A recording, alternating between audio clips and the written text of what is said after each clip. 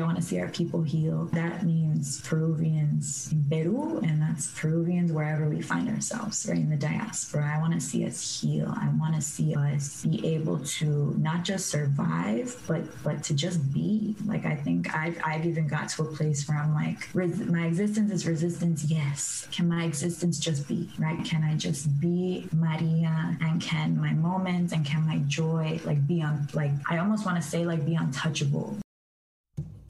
Hola y bienvenidos a Peruvians of USA, Peruanos de Estados Unidos, un podcast en español, inglés y spanglish donde compartimos las diversas historias del inmigrante peruano. Mi nombre es Natalie Sofía y soy una chica peruana que vive en los Estados Unidos por más de 20 años. Welcome to Peruvians of USA, the podcast in Spanish, English, and Spanglish where we share the diversity of the Peruvian immigrant experience. My name is Natalie Sofía, a fellow Peruvian living in the US for more than 20 years. So let's get started. If something resonates with you while enjoying our conversation, please be sure to share with us in social media using the hashtag Peruvians of USA.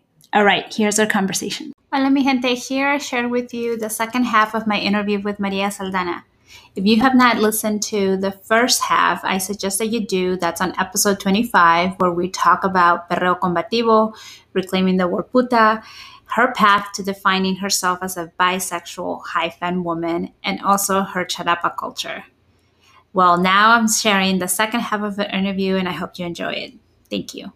My next question is around the protests that happened in November. I started with Merino no es mi presidente. What did that time mean to you? I was incredibly confused at first. So on my Instagram, it's I follow a lot of Peruvians, right? I have been very fortunate to find a community of Peruvians online.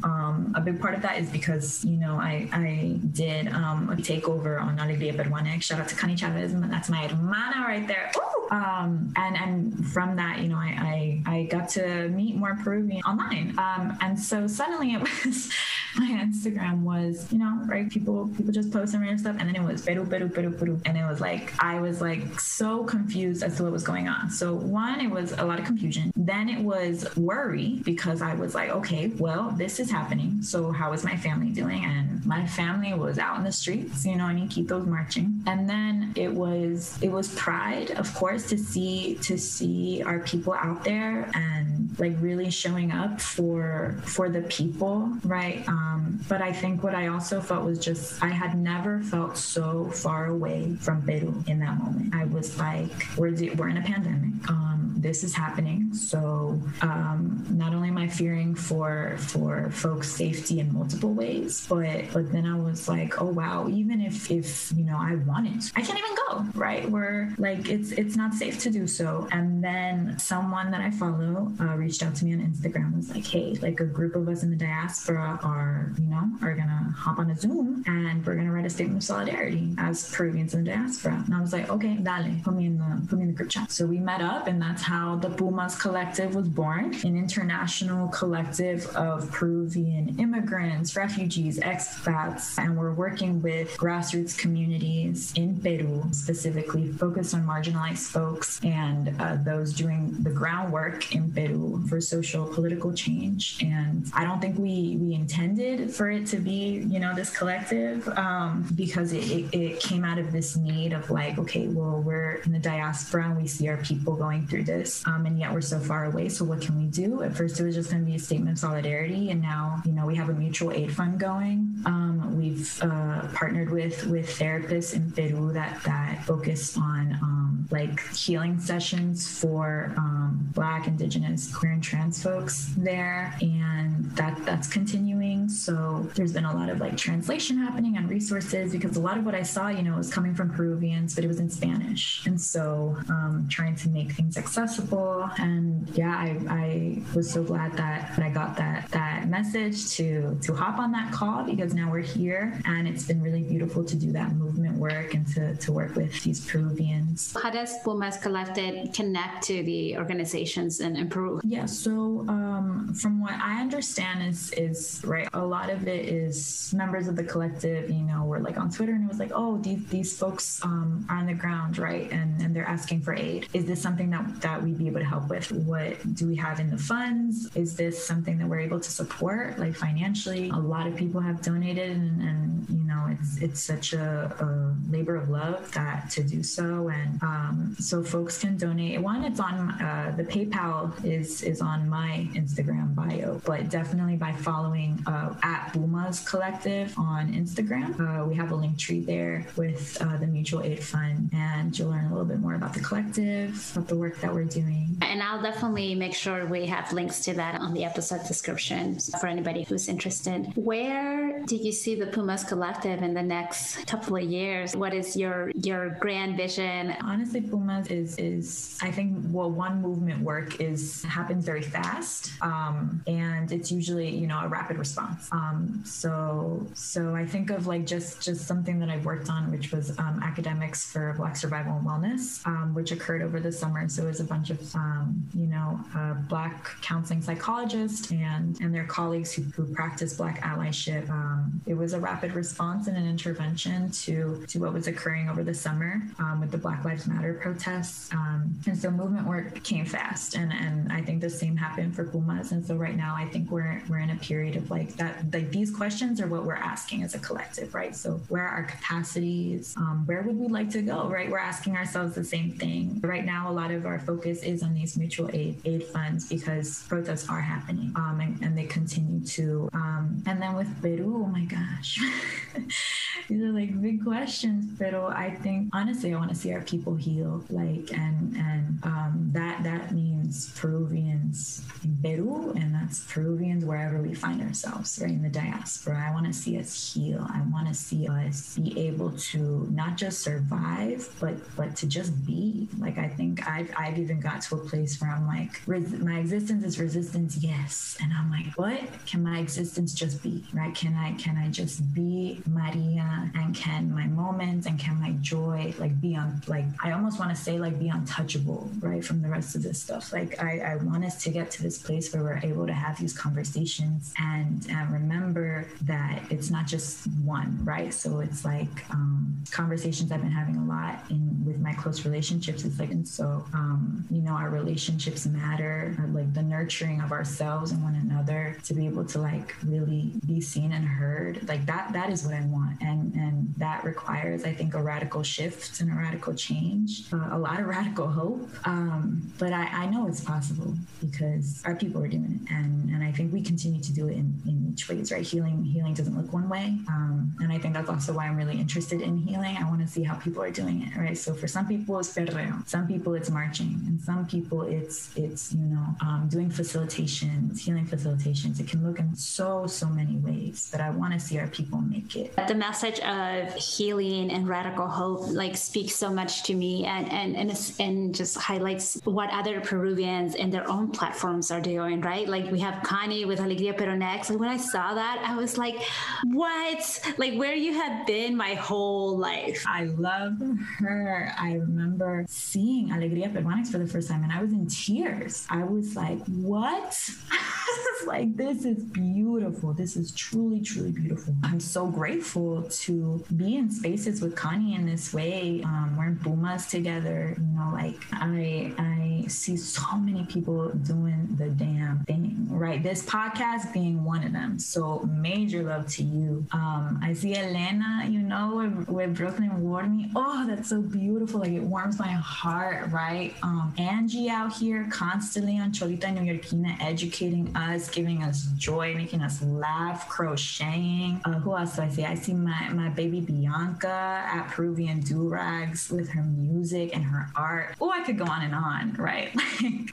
We're truly doing it and we're truly making it. And that brings me joy. That makes me feel like all of it is worth it. All of the things that I've been through to get to this place, well, the universe has brought me to this place, and now I get to nourish my relationships, and now I get to nourish this, right? And I get to see and reimagine how I want to create communities of care, which I think are so crucial and important. Well said. So I want to transition to some of the questions that the audience submitted. So I'll pick a couple because they submitted definitely a lot of questions. One of them is, what would life have been like for you in Peru if you stayed? That one's hard, I think, because I left so young. So I really don't have a grasp of what does life really look like there, right? So when I go and I see life, I'm going for a short period of time. And usually I'm going and I'm like, you know, eating out all the time and I'm with family. Estamos en la fiesta. So it's different than if I were to have gone to school there, if I were to be working there. So I don't think I have an answer to that question. I feel like I would still be my same, like, booty self. I for real would be. Still doing some pendejadas, still questioning everything around me, you know, like still focused on love, still focused on my community. Look very different, of course, but yeah, I think the essence of me, you know, the universe knew. All right. I was going to ask you about other Peruvian organizations. We did mention a couple of other Peruvian platforms, but I guess maybe something similar to Pumas that you want to give a shout out to. That's a good question, actually. Well, the Bonita Chola always does an amazing job educating us. Something that I have, an account that I've recently come in contact with is Colectiva Shipiba Muralistas or something like that. Like, it's a collective of Shipio women who are muralists, and they're making art in Barranco, Lima, and it's so beautiful to see. And I know that currently, I think because Peru is entering quarantine again, they're asking for I believe funds and food donations, but I don't think that's the correct handle, but we will link the correct one, I hope. Yeah, we will. I definitely have seen it. I can't think of the correct handle, but we'll be sure to share it. So here's a question that I'm going to change a little bit. The question is, what would you have told yourself 10 years ago? You mentioned earlier that you're in your early 20s. What would you want your early 30s Maria, like what would you tell her, or what would you want her to tell you? Oh my God. Oof. When I think of me in my 30s, I get so excited. I think it's because, honestly, if you would have done this interview with me a few months ago, completely different answers. I think that this pandemic especially brought me face to face with all the grief that I wasn't dealing with, right? And it was grief of, like, my immigration. It was grief of oh my gosh, suddenly I was questioning every single identity I had. I was like, am I bisexual? I don't know. Like, am I, you know, why do I identify as high femme, right? Like, what does that mean? Or what about, my indigeneity? Still navigating, right? Shout out to therapy for that, because it's been so crucial. But I think I was in such a place of grief a few months ago, being so far from Peru, that I feel like now, you know, the universe has done its work. I've done the work, my healing work, and I'm still in my healing journey, that I feel very much like stepping into my power, where I'm seeing, you know, things in alignment with my spirit, the people that have been brought to me, the opportunities that have been brought to me, the love that continues to find me. I feel like in my 30s, I just want this, right? Like, this energy of this what I feel right now, and I just hope it's like times 10, right? But not just for me. I hope that, like, if I am evolving, if I am succeeding, well, then my people are coming with me. So my friends are coming with me, my family, my community is coming with me, because I'm not gonna do this by myself.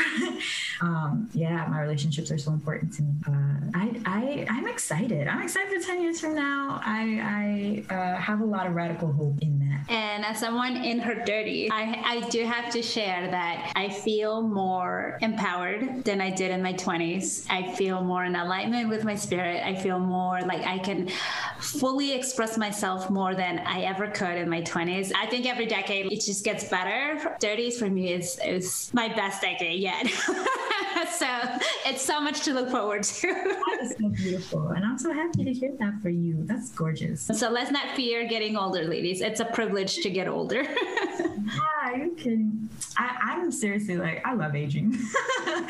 I love it. I feel like I learn so much. You learn so much every year, you know, every day. So the other question touches on spirituality. What spiritual practice do you have? So I actually grew up Mahayana Buddhist. So my parents are Mahayana Buddhists, and I remember when we got to the States, my parents were really questioning a lot of what they grew up with. They were like, well, we both grew up Catholic, right? And now I also think my parents were faced with a lot of grief and a lot of confusion coming to the US. You know, they were newly married. They had me. My mom found herself pregnant again with my sibling, you know, when she was here. I have two siblings who I love very much. But I imagine, you know, like my mom was my age now, right? Like in the States with kids, and I'm just like, I can't even imagine what that must have been like. And so I think my parents are really questioning a lot, and they found Mahayana Buddhism, and my siblings and I were raised with a lot of Buddhist traditions and principles, and I still very much practice it. So a lot of when I pray, it's in Tibetan like scripture, or it's in it's like mantras, right? So a lot of the deities that I do pray to are Buddhas. But again, I was raised Catholic in the beginning, so my name is Maria, and so that's why I also call myself Maria pero no Santa. So there's a play in that, because I feel such a connection to La Virgencita. She's around my neck right now, or I'm always wearing her on my neck. I feel very, very protected by her, because I know that she protected me since I was young. And like I have her name, you know, La Virgen Maria, I have her name. And so I think that I have a lot of spirituality in my life. I would say, if someone asked me like what religion I practice, I would say Mahayana Buddhist, but I very much am connected to La Virgen, very much connected to my ancestors. I know that my family is Catholic, and because of the indigenous background, a lot of the influences from my abuelitas has been a lot of shamanistic principles. So it's a mixture for me, but I do what feels right, and I have a lot of faith in the universe. And it's so interesting. I think our ancestors, literally, that's how they survived, right? Because Catholicism was imposed on them. Like, you know, here's the cross, and they were like, oh yeah, la chacana. Okay, yeah, that makes sense. Just a different shape, right? And so it's almost like they had to tie their shamanistic rituals to now this Catholicism rituals and traditions that was being imposed to them. So it's normal, I think, for many of us, or as people, to want to combine things and to want to like make sense of it by mixing things up. I just want to challenge the audience not to think binary. You don't have to just be like Catholic and not Catholic, right? Like you can bring in different things from different places and build your own like rituals of what's meaningful to you. Absolutely. And I also feel like how it ties into my bisexuality. And I think in that sense, I've never had a problem with it, right? I never was like, oh my gosh, did God not want me to be bisexual? It was never that. It was more so I think understanding that, I came from the universe, right? And that means that the universe is like pure essence creation of me was a source of love, right? And so how am I loving myself, and how am I being authentic to myself and to my spirit? I didn't have an issue with that. And also I think we have to remember that before colonization happened, we did not have notions of gender in the way that we do now. We did not have notions of sexuality in the ways that we do now. It was very much colonization that pushed, like male, female, heterosexuality onto us. And so a big part of it is also recognizing that, like doing my own reading and investigating, of like before people said that Catholicism was the way. How do people make sense of the world? And so yeah, honestly, colonization came and ruined everything. This is the last question from the audience. I'll tweak it again, because I tweak it depending on the guest that we have. What advice do you give for a woman who is not in touch with her own sexuality, perhaps feels some sort of shame around it, whether it was because of the way she grew up, or unfortunately women are still violated, their bodies are violated, and so and that causes obviously a lot of trauma. This is hard because I look at my own journey with that, and I don't think that there's like a clear-cut answer. I think again, right, I feel like whenever I still have doubts about, sometimes questioning like my femininity, sometimes questioning that, and I just remember that I am truly a divine being. Like I am truly, truly, truly on this earth, right? And I think our purpose goes beyond the profession that we do, and it comes again from like, okay, how are you loving, and how is love finding you? And so a part of that is sexuality, right? It can be sexuality, it can be so many facets of someone's identity, but it goes so much beyond that, because I think that healing involves a lot of self-reflection. And so I think a lot of advice that I give to people who are like downing it is to be gentle with yourself, is to be patient, is to treat yourself with love, is to reflect inward, is to be like, okay, like little things, right? Like when I do this, does this make me feel good? If yes, okay, can I keep doing it? If I hear this, does this feel good, right? If not, okay, what has to change, and what happens, right? And like also being really, really in tune with our bodies about, like, I remember hearing someone call me charapa, and it was in a way that was meant to be insulting. And I remember what that did to my body, and I knew immediately, this doesn't feel good. Yet when my abuelita calls me, you know, a charapa woman, it's like, ooh, this feels good. So I think even being so in tune with ourselves, I think we forget that a lot, to just like slow down and to like really center ourselves. But I think that's part of it. A lot of self-reflection, which can be scary to do. It can be scary to like be like, okay, what things about me do like feel good? What things don't feel good? And then when you find the things that don't feel good, like, it can be hard to know where to go. So I think just being really patient and gentle with yourselves. If you're able to find people that you can stand in your full authentic self with, you don't have to come with no layer of like falseness. Find those people, like stick with those people, because it matters. Yeah, I think that's such a beautiful message about understand what feels good to your body and getting in touch with your body, literally and not literally. Yeah. Right. And I think so many women go around feeling some sort of shame about whether how you look or don't look, and maybe TMI for the audience. But like, I think when I was going through that evolution of, you know, like even as just if you randomly ask a girlfriend, like, hey, are you able to stand in front of the mirror and just look at yourself naked? And like, how many people cannot do that?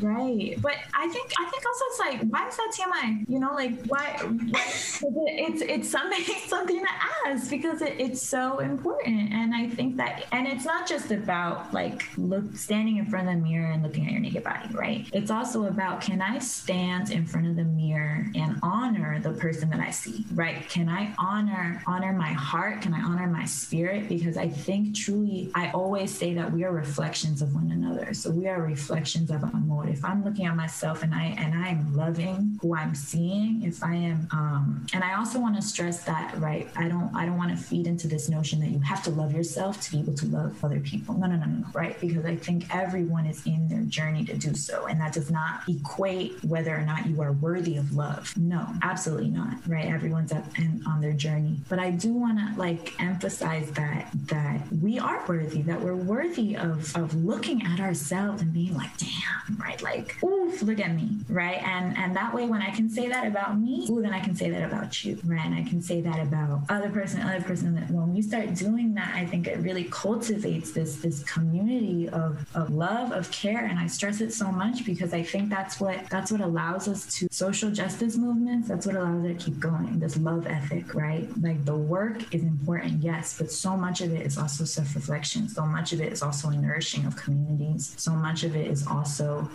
being able to be open and vulnerable about our needs and our wants. I don't know why I want to touch on this. I think it's because, again, you trigger a memory when you mentioned like when you were called charapa and it didn't feel good when it came from a different person. But when your grandma, said it, it's like, oh yeah, I am now. It triggered a memory of when I think I was 11 or 12 years old and I was walking, going somewhere, and the catcalling, right, that men do. And I think but when I was 12, I didn't look 12, I looked older. But I remember that was like the first time I felt like somebody yelled at from a car or something, and I felt as if somebody had thrown dirty water on me, and now I was suddenly dirty, and I could not. And I if I could have been like this, like get off me type of thing, it was that feeling of like somebody threw dirty water on me. And so your story of like somebody calling you charapa and making you feel some negative about it kind of reminded me of that. And all of this is to just ask your thoughts around how do we empower young girls to, one, really feel ownership of their own bodies, but at the same time, how do we protect them, right? Like I just think of like some of my friends' daughters as they're getting to be teenagers, and I'm like, people are gonna start looking at them different and commenting on their body, and that's just never, like, I can comment about my body, and maybe when I'm with girlfriends, close girlfriends, and I'm in a women's community, yeah, sure, but it always feels icky to me when somebody who's not even related to me just like feels the need to say something. Yeah, I would get that a lot when I would visit Iquitos, unfortunately, and it's not like I don't get it here at the U.S., but I think when we spoke about, you know, what was shocking to you when you went back to Peru, it was that the amount of like harassment that like women and femmes get on the daily. And I think also something, right, like Peru has one of the highest rates of violence against women, when it comes to femicide, when it comes to just, I think we can extend it to violence in general, and you know, that is also, those stats are also numbers that like we don't know the full story when it comes to the violence against indigenous women, or, you know, Black women, Afro-Peruvian women. We don't have all the accurate numbers. And also, what about trans women, right? Like, we don't have these numbers. And so I think that one, a big part is shifting a culture of believing folks who go through a level of violence, right? Period. Like when someone comes to you and they're sharing that they have undergone something, like, you know, you walking down the street and you got catcalled, and to have a response to it that's like, I'm sorry that happened, what do you need from me? Instead of, oh, because you were wearing this? Oh, but that's just how, you know, people are here. No, right? One, it's changing our response to it. It's so important. And I think also, I have 3 beautiful nieces that are all under 2. And so when I see them, and I just want to do everything in my power to protect them. And then I also realize that like children are so smart, and they feed off of their environment. So if I'm saying things out loud about myself, I'm seriously on here like looking at myself and I'm like, oh my God, hermosa. But my little niece comes up to me and I'm like, look at you, te ves hermosa. You are so strong. You are so brave. You know, one, it's what messages are we sending to our kids? And it comes from the media too, right? Like, why are we seeing representations in the media of, why do they always have to be hypersexual? Like, I see a lot of these shows on Peruvian television and I'm like, damn, where is like, what else are we as women and femmes doing on the show except looking pretty? Like, right? I think so much of it is the images that we're fed, and then also it's shifting our own responses. It's also understanding that there are larger systems in play, like sexism and heterosexism, that made it so that a lot of men and masculine folks feel entitled to do so. And it's like, no, that's not the case, right? So it comes from a lot of our own shifting, and that shifts our communities and a lot of the education that we have. It's a lot of shifting, a radical change, right? But it's possible. Yeah, it's definitely possible, and it's not a shift that only women can do. We definitely need men and allies to help with this, you know. And similar to you, I worry about the young girls. Part of me is like, okay, well, I went through that, and I'm more empowered, you know, to like handle it and to deal with it. But I'm like, again, just thinking of myself as a 12-year-old and receiving those comments and feeling dirty when I didn't do anything, right? And so how many other women have that and even worse situations happen to them? So thank you for sharing what your thoughts are around that. And as we wrap up, my last 2 questions for you are, what message do you have for Peruvians in Peru, and what message do you have for Peruvians in the US? I think my message is similar, and it is to do the work. And when I mean work, it is, right, do the work of self-reflection, because you're worth it. We are worthy of being able to reflect on ourselves. The work also means, you know, building community. The work also means challenging and educating ourselves on notions terms of anti-Blackness and anti-Indigenous sentiments, on transphobia and homophobia, right? Really challenging those beliefs and those thoughts. The work is also pleasure and joy. It doesn't just have to be work, and all of it coming from a place of love. So I am always, I feel the most at peace and the most joyful, feel the most pleasure when I am surrounded by love and loving people. And I just to remember that, right? That we're a divine being, like truly, and it doesn't just have to be that we have to survive, right? Like what are we going to do beyond this, right? So our survival is so important. We are here. Our stories are so important. To be able to stand firm in our truth that's a huge piece of it. But what next, right? So it's like, what we're surviving, and now what, right? So where's our community? Where is our joy? Where are we loving? Where are we resting? Just go home with that. Carry that in your heart. So if our audience wants to stay in touch with you, connected, follow you, see your next or what Pumas is doing, how can they follow you and stay connected? Yeah, so I'm on Instagram. So my handle is at Momo_2397. So MOMO_2397. That's me. I do so many things. All right. And so we'll add your handle. And Maria, thank you so much for this conversation. I've really enjoyed it. This conversation about just Bitarapa culture, women's sexuality, it's just needed to happen in the podcast. And I hope, our audience felt that they felt seen and heard, and that their stories were also reflected in us sharing with each other. So thank you so much. Just wanted to take a break here to share that Peruvians of USA now has an online store. Help us spread the message that el mejor amigo de un peruano es otro peruano by visiting our online store. We also have feminine versions that said la mejor amiga de una peruana es otra peruana, or gender-neutral versions. This could be the perfect gift for a Peruvian in your life. Visit the link on the episode notes or link in bio. All right, back to the episode.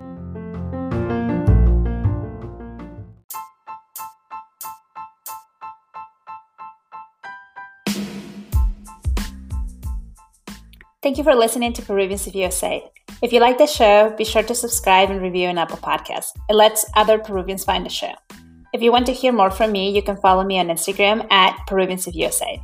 I'm looking forward to connecting with you there. All right, talk to you soon. Ciao.